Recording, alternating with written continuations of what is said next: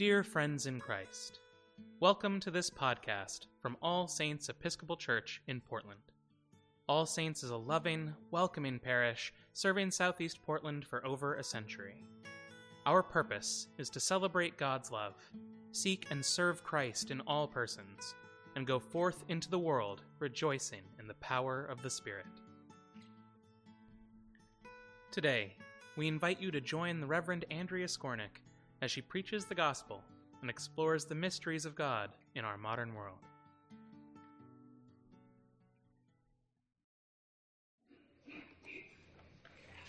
In the name of the Father, Son, and Holy Spirit, Mother of us all. Amen. Now, if any of our kids are going to Kids Connect, they can follow Miss Janet out to the entrance of the nave.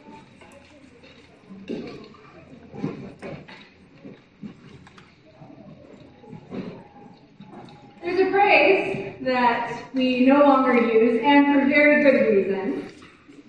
But the story behind that phrase is revealing. Lewis Hyde talks about it in his book, The Gift, about how when the Puritans first arrived in Massachusetts, they discovered something different about how the indigenous people regarded their property. So much so that they decided to give it a name. In one history of the colony, the author explained that an Indian gift was an expression for a gift for which an equal return was expected. The derogatory term Indian giver became used for someone who gave a gift and wanted it back. With context, though, we can see how this displays a woeful ignorance of what was actually going on, which would have been more like what Hyde describes. Imagine a scene, he says. An Englishman comes to a native lodge, and his hosts, wishing to make the guests feel welcome, asks him to share a pipe of tobacco, carved from beautiful red stone. The pipe itself is a peace offering that has traditionally circulated among the local tribes, staying in each lodge for a time, but always given away sooner or later. And so the indigenous man, as is only polite among his people, gives the gift, the pipe, to the guest when he leaves. The Englishman is tickled pink by this. What a nice thing to send back to the British Museum. So he takes it, and he sets it on his mantelpiece. As time passes, the leaders of the neighboring tribe come to visit the colonists' home. To his surprise, he finds that his guests have some expectation regarding his pipe. His translator finally explains that if he wishes to show his goodwill, he should offer them a smoke and then give them the pipe. In consternation, the Englishman invented a phrase to describe the people with such a limited sense of private property. The opposite of Indian giver would be something like white man keeper. Or maybe capitalist.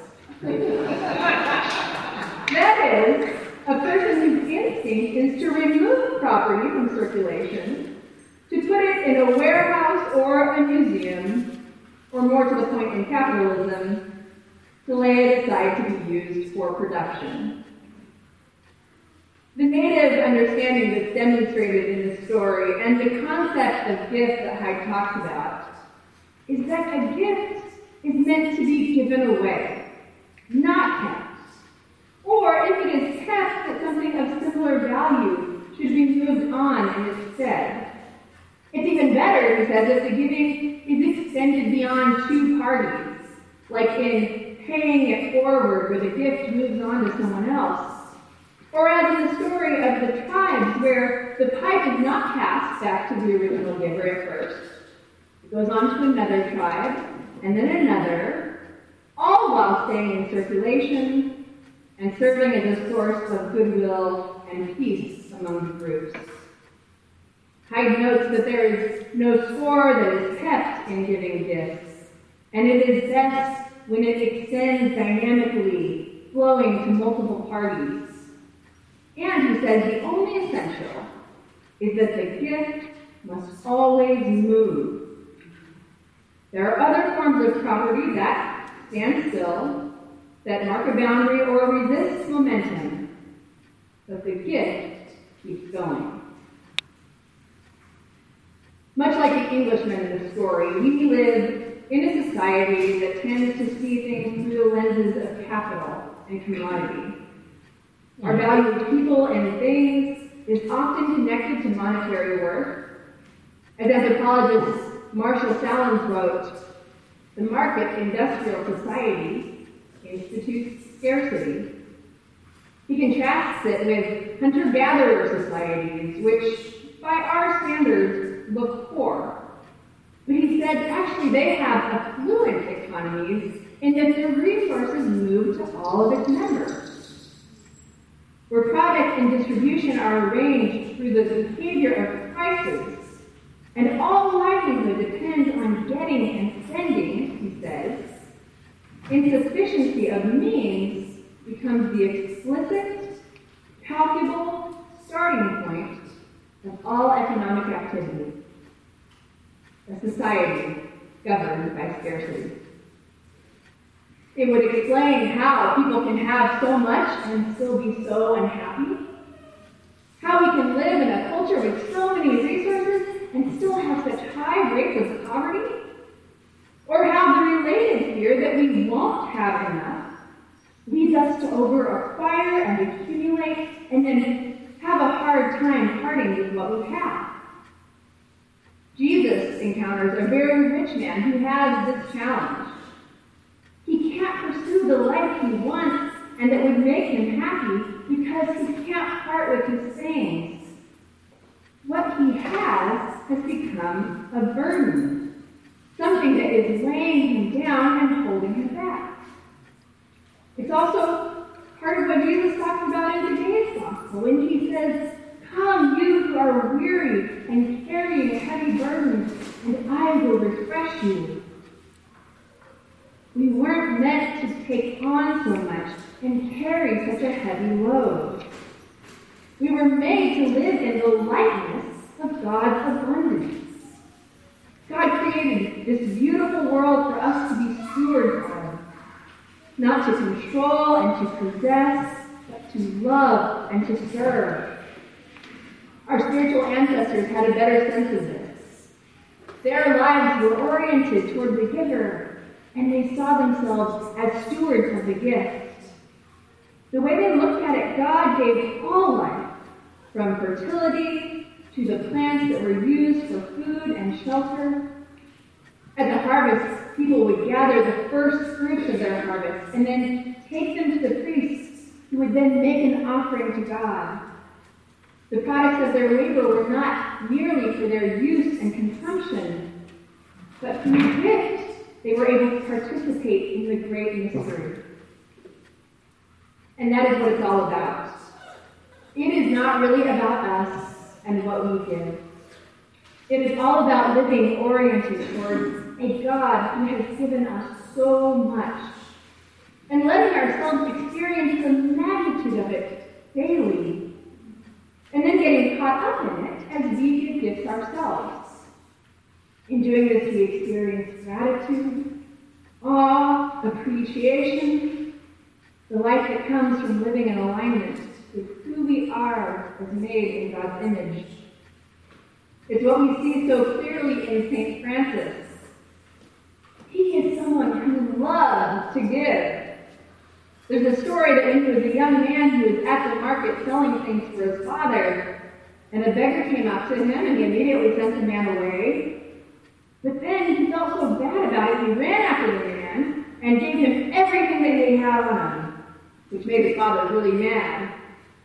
But Francis kept on giving to people in need. Eventually, his family would take him to court over it. So there, in the courtroom, he stripped down and renounced his family's wealth and everything they had that had been his. And he took on a life of poverty so that he could be free to give and to serve, oriented towards the giver and a channel of God's abundance. God has given us so much. how might we experience these things even more when we look at them as gifts? Gifts given to us, gifts for us to give. We can do this with our money and our resources.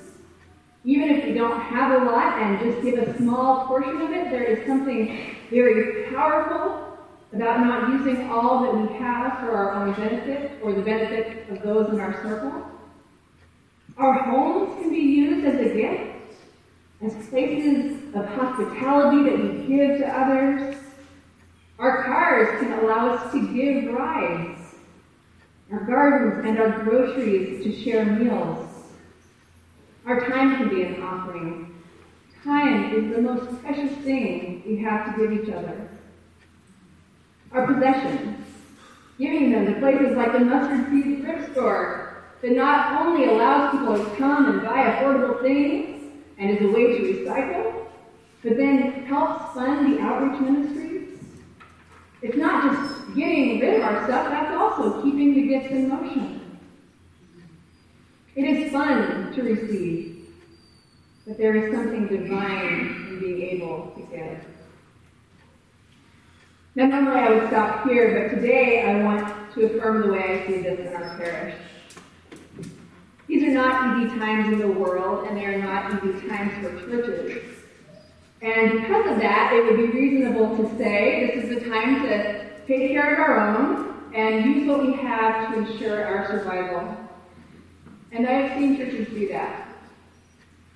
But time and again, I see you hold up this parish gift and its resources as offerings, and use them to serve other people, and often people we don't even know. Like when a grieving family comes in to plan a celebration of life here, even if they aren't members, I see our leaders and volunteers go above and beyond in supporting them to help them have these beautiful services. Or the hospitality that is so often shown in worship, or the meals shared in the parish hall, or in the outreach ministries. And I'm not the only one who sees this. And so I want to read part of a letter that I received recently from our bishop. I'll read part of it right now. To the saints of All Saints Episcopal Church in Woodstock, she says, I want to thank the faithful people of All Saints for stepping up your outreach ministries since the beginning of the pandemic. You have expanded how you serve others by making significant sacrifices to respond to the needs of your community. Your eagerness to be Christ's hands and feet in the world bore the fruit of creative and courageous approaches to providing essential resources. In particular, thank you for starting the Woodstock Pantry and for your willingness to share space inside the church building. Your generosity and compassion is reflected in your willingness to provide storage space for the food and equipment during the pantry build process. Thank you for sharing your financial resources as well as your time and energy to operate the pantry, and for committing to transform the Woodstock Pantry into a sustainable community food source. To have accomplished any one of these efforts would be laudable, yet you have lived into the charge. From those who have much more will be asked.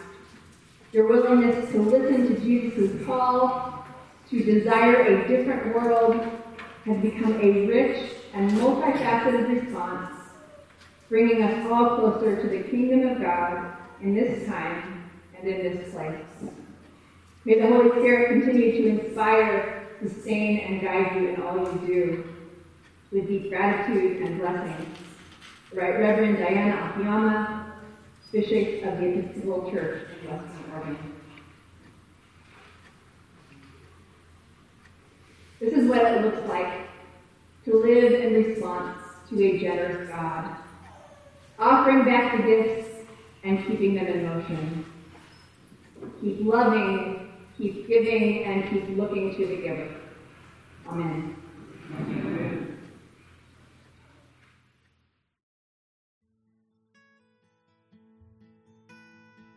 Thank you for listening to this podcast offering from All Saints Episcopal Church in Portland. For more resources from All Saints, or to support this or our many other outreach ministries, please visit allsaintspdx.org.